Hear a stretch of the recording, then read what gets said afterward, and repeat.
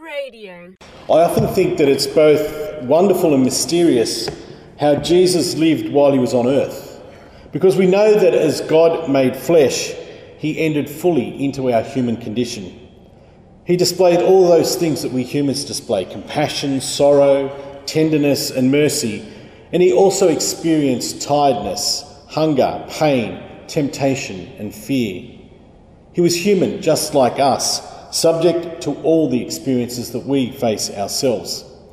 But at the same time, he was fully God, and that meant he never let any of these experiences lead him to sin. Here's one good side to the mystery of Jesus. He knows what we're going through because he's been through it himself. At the same time, he knows that we don't have the same strength that he had to overcome it, sin. In other words, he gets it. He doesn't condemn us when we do wrongs. He simply forgives us. Knowing our weaknesses and not wanting to lose any of us, he is indeed an extremely patient God with us. He went so far as to shed his blood for us. And how did the Father respond to Jesus' dedication to him? Well, through the great mystery of resurrection.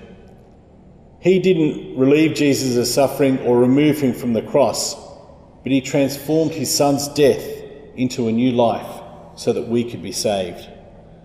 So think that when we feel the challenges of everyday life, when our sin weighs heavily on us, when we feel there is no way out of temptation, we can turn to Jesus because he never gives up on us. He is still interceding for us, joining his prayers to ours and lifting them up to his heavenly Father.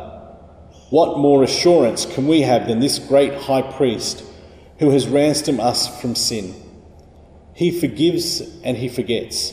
Then he sends us back out into the world to pass on his message of forgiveness. So today let's come to the Lord with all of our stuff, all that stuff that we don't like to think about, because he won't turn us away. He won't ask, "Why weren't you strong enough to deal with that?" He won't ask, "What were you thinking when you did that?" He'll only say, "Neither do I condemn you. Now get up and stick with me. We've got work to do." Jesus, thank you for your prayers, your forgiveness and your patience with us.